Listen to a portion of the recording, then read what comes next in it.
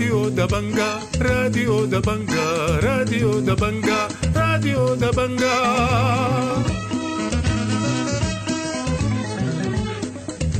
أعزائي المستمعين، السلام عليكم، وحييكم أقدم إليكم نشرة الأخبار ليوم الاثنين الموافق 13 نوفمبر 2023. برنامجنا يشتمل على نشرة الأخبار مع برامج أخرى متنوعة، لكن في البداية وكالمعتاد نبدأ فقرات برنامجنا بنشرة الأخبار، والبداية بالعناوين.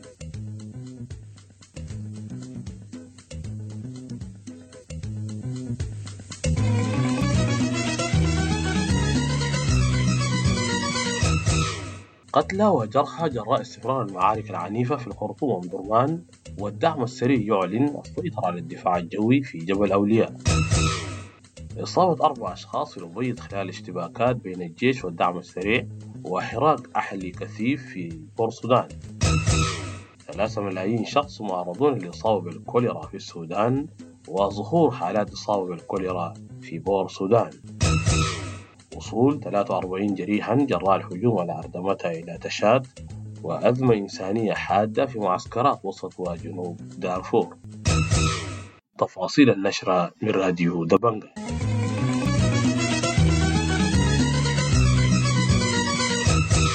أعلنت قوات الدعم السريع صباح الأحد سيطرتها على قاعدة النجوم للدفاع الجوي في جبل أولياء جنوبي الخرطوم. وكشف مواطنون لراديو دبنقا أن قوات الدعم السريع شنت هجوما هو الأعنف من نوعه على الدفاع الجوي في جبل أولياء منذ صباح الباكر، وأشاروا إلى قصف الطيران لمواقع الدعم السريع، فيما نشرت قوات الدعم السريع مقاطع فيديو من داخل قاعدة النجوم. وأضاف أحد منسوبي الدعم السريع لراديو دبنقا في هذا الخصوص: تحرير قاعدة النجوم الجوية اللي هي تقع في شمال جنوب شرق الخرطوم اللي هي في جبل أولياء، والحمد لله تم تحريرها بالكامل وتم تأمين المطار بالكامل الحمد لله.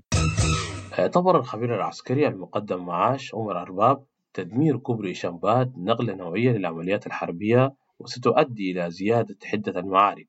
وأوضح في حديث لراديو دبنقا إن تدمير الكوبري سيؤثر سلبا على إمداد الدعم السريع، حيث كان الشريان الرئيسي للإمداد من حيث الموارد والسلاح، وتوقع معارك أكثر شراسة ومحاولة توجيه ضربات موجعة ومؤثرة. وقال إن قوات الدعم السريع ستعمل على تصعيد الحجمات على كوبري الفتيحاب وسلاح المهندسين، مما سيزيد من ضراوة العمليات في درمان. وأضاف في هذا الخصوص: تعتبر نقلة نوعية من العمليات، صورة أكثر شراسة ومحاولة توجيه ضربات موجعة ومؤثرة للميليشيا، وبالتأكيد ستزداد هجمات الميليشيا على بعض المواقع، وعلى رأسها كوبري الفتيحاب وسلاح المهندسين. هذا سيزيد من ضراوة العمليات في درمان. أدانت قطاعات واسعة تدمير كوبري شمباط صباح السبت، بينما تبادل الجيش والدعم السريع الاتهامات. وقال المركز الحقوقي الموحد إن موجة تحريض من نشطاء في وسائل التواصل الاجتماعي سبقت التدمير، وذلك بحجة أنه يمنح الدعم السريع ميزة عسكرية. قتلت امرأة واحدة على الأقل، وأصيب آخرون جراء تبادل القصف المدفعي والاشتباكات العنيفة بكل أنواع الأسلحة بين الجيش والدعم السريع في درمان صباح الأحد. وقال مواطنون من درمان إن عدد من المنازل في الثورات تعرضت للحرق والدمار نتيجة للقذائف، وأشاروا إلى اشتباكات عنيفة بمختلف الأسلحة في درمان القديمة، بجانب إطلاق قوات الدعم السريع قذائف على سلاح المهندسين. ونوهوا إلى أن الدعم السريع أطلقت قذائف وسقطت بالقرب من معسكر سركاب. أغلقت البنوك التجارية في الأبيض بولاية شمال كردفان أبوابها يوم الأحد بسبب الاشتباكات المحدودة التي وقعت بين الجيش والدعم السريع يوم السبت. وقال مواطنون لراديو دبنقا إن البنوك أغلقت أبوابها بتوجيه من بنك السودان تحسبا لأي تطورات على خلفية الاشتباكات التي وقعت في غرب المدينة يوم السبت. وكشفت مصادر أن إصابة محدودة وسط المواطنين جراء الرصاص الطائش في المدينة. وأضاف مواطن من المدينة لراديو دبنقا في هذا الخصوص: البنوك ما فتحت طبعا، السودان طلعت بنوك الليلة، السوق عادي ما حركة عادية، ما في حاجة، بس البنوك. شكى النازحون في معسكر كلمة بولاية جنوب دارفور من أوضاع إنسانية قاسية جراء عدم صرف المساعدات الغذائية منذ اندلاع الحرب. وأكد موسى بحر وهو أحد مشايخ المعسكر لراديو دبنقا إن عدد النازحين الجدد الذين قدموا إلى المعسكر بالنيالة والمحليات الأخرى يفوق عدد النازحين بالمعسكر. وقال إن النازحين توقفوا عن الزراعة بسبب تردي الوضع الأمني مع توقف جميع الحرف والمهن والأعمال اليدوية. وأشار إلى ارتفاع معدلات سوء التغذية وسط الأطفال والنساء والمسنين وعدم توفر الخدمات الصحية. وأضاف لراديو دبنقا في هذا الخصوص: كشف نازحون من معسكر الحميدية بزالينجي في وسط دارفور عن استمرار معاناة النازحين من تردي الوضع الأمني ونحب عربات الكار والحمير أثناء العودة من المزارع. وقال الرشيد محمد فضل من معسكر الحميدية لراديو دبنقا إن المعسكر استقبل عددا كبيرا من النازحين من معسكر الحصاهيصة وأحياء مدينة زالينجي.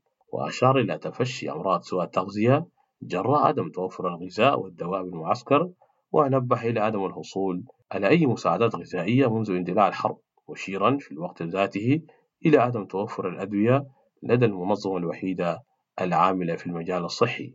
وأضاف في هذا الخصوص: وصل 23 من الجرحى السودانيين إلى مستشفى أبشي الإقليمي بتشاد مساء الجمعة الماضي وخضعوا لعمليات جراحية. وقال مراسل راديو دبنقا إن الجرحى جرى تحويلهم من مستشفى مدينة قريضة التشادية، مشيرا إلى تعرضهم لكمين نصبته قوات الدعم السريع أثناء انسحابهم من مدينة الجنينة لمدينة كلبس. وأكد أن هناك أكثر من 20 من السودانيين الجرحى أصيبوا أثناء فرارهم من مدينة الجنينة، ولا يزالون يتلقون العلاج بمستشفى مدينة أدر الحدودية التشادية تحت إشراف منظمة أطباء بلا حدود. تزايدت معاناة اللاجئين السودانيين في معسكرات اللاجئين بشرق تشاد بصورة كبيرة بعد تدفقات اللاجئين السودانيين نحو الأراضي التشادية بعد سقوط الفرقة 15 مشاة الجنينة، وتزايد أعمال العنف التي ارتكبتها قوات الدعم السريع والميليشيات المتحالفة معها. وقال أحد اللاجئين السودانيين لراديو دبنقا إن اللاجئين الجدد ليس لديهم مساكن ولا خيام، مبينا أن الخدمات التي تقدم لهم في الغذاء محدودة للغاية. وأضاف لراديو دبنقا من معسكر أدري: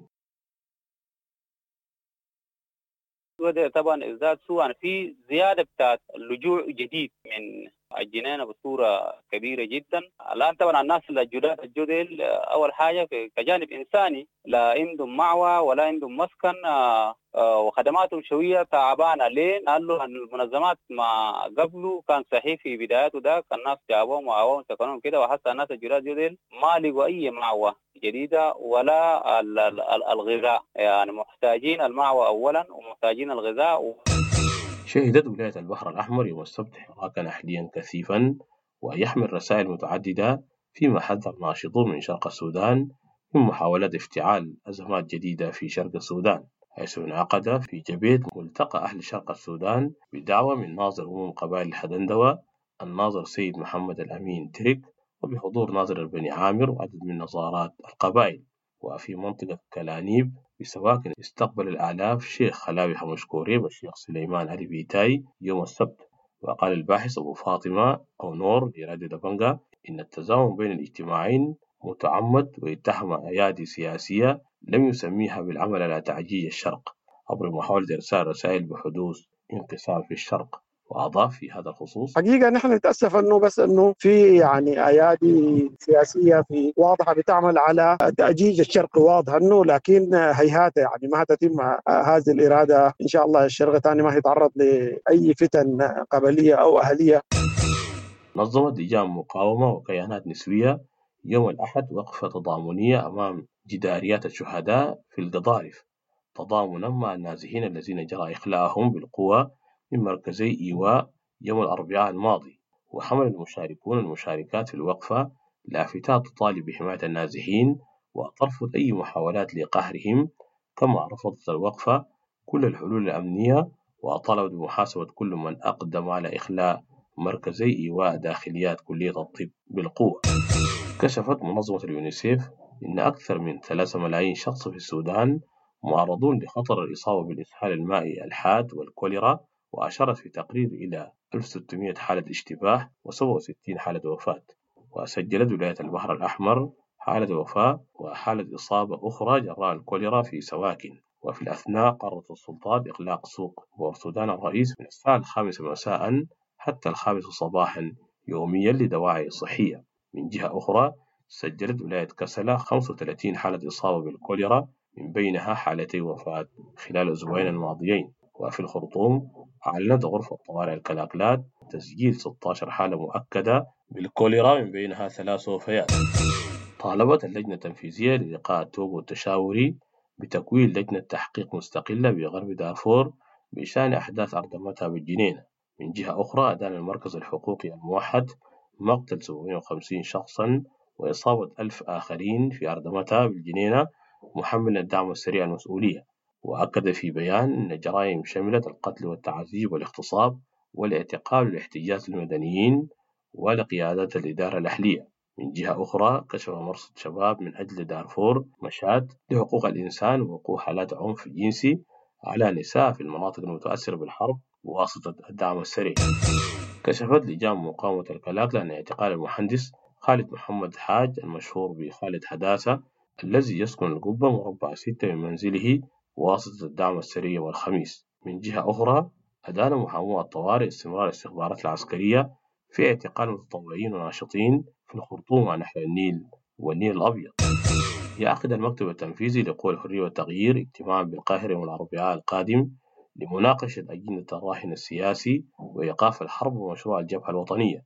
وقال عضو المجلس المركزي لقوى الحرية والتغيير مصباح أحمد لراديو دبنقا إن أهم القضايا التي تناقش يوم الأربعاء بالقاهرة هي تقارير لجنة الاتصال ونتائج اتصالاتها والدعوى المقدمة من حكومة جنوب السودان لقوى الحرية والتغيير والجبهة الثورية المتفق عليه مبدئيا نهاية الشهر الحالي. وأضاف عضو المجلس المركزي لقوى الحرية والتغيير لراديو دبنقا حذر مزارعو الجزيرة من فشل الموسم الزراعي الشتوي نسبة لغياب الاستعدادات والتجهيزات وارتفاع تكاليف الجازولين. وكشف الأمين بابكر الجزولي سكرتير تحالف المزارعين بمشروع الجزيرة لراديو دبنقا عن ضعف الإنتاج الزراعي في العروة الصيفية بسبب عدم توفر الأسمدة ومياه الري، بجانب عدم فتح القنوات لري المحاصيل الزراعية، بجانب التكلفة العالية للأيدي العاملة والجازولين. وأضاف الأمين بابكر الجزولي سكرتير تحالف المزارعين بمشروع الجزيرة لراديو دبنقا واحد اتصل علينا قال في طائرة بتجيكم من مصنع كنانة داير على كل فدان 2000، فالناس ما قدرت تاكل، وزايد على أن الشيء الموجود ذاته ما بطلوه التكلفة الداير يزيد على التكلفة، ولذلك الإنتاجية كانت ضعيفة. حتى الآن الإنتاجية يعني الناس اللي حفظت 10 شوالات في ال4 فدان، الشوال فدانين، في ناس ما أنتجوا. زايد على أنه الضرائب ذاتها دائما ضريبة الموية وضريبة الإدارة. الخبر الأخير في النشرة: عاد رئيس مجلس السيادة عبد الفتاح البرهان اليوم إلى البلاد بعد مشاركته في القمة السعودية الأفريقية والقمة العربية الإسلامية المشتركة غير العادية بالعاصمة السعودية الرياض. والتقى البرهان على هامش القمتين عددا من الرؤساء والمسؤولين. من جهة أخرى قالت رئاسة جنوب السودان إن الرئيس الفاكر التقى عددا من الرؤساء في الرياض، من بينهم رؤساء كينيا وجيبوتي وأريتريا والسودان. وأوضح أن الرؤساء أعلنوا مساندتهم لجهود جنوب السودان في حل الأزمة السودانية.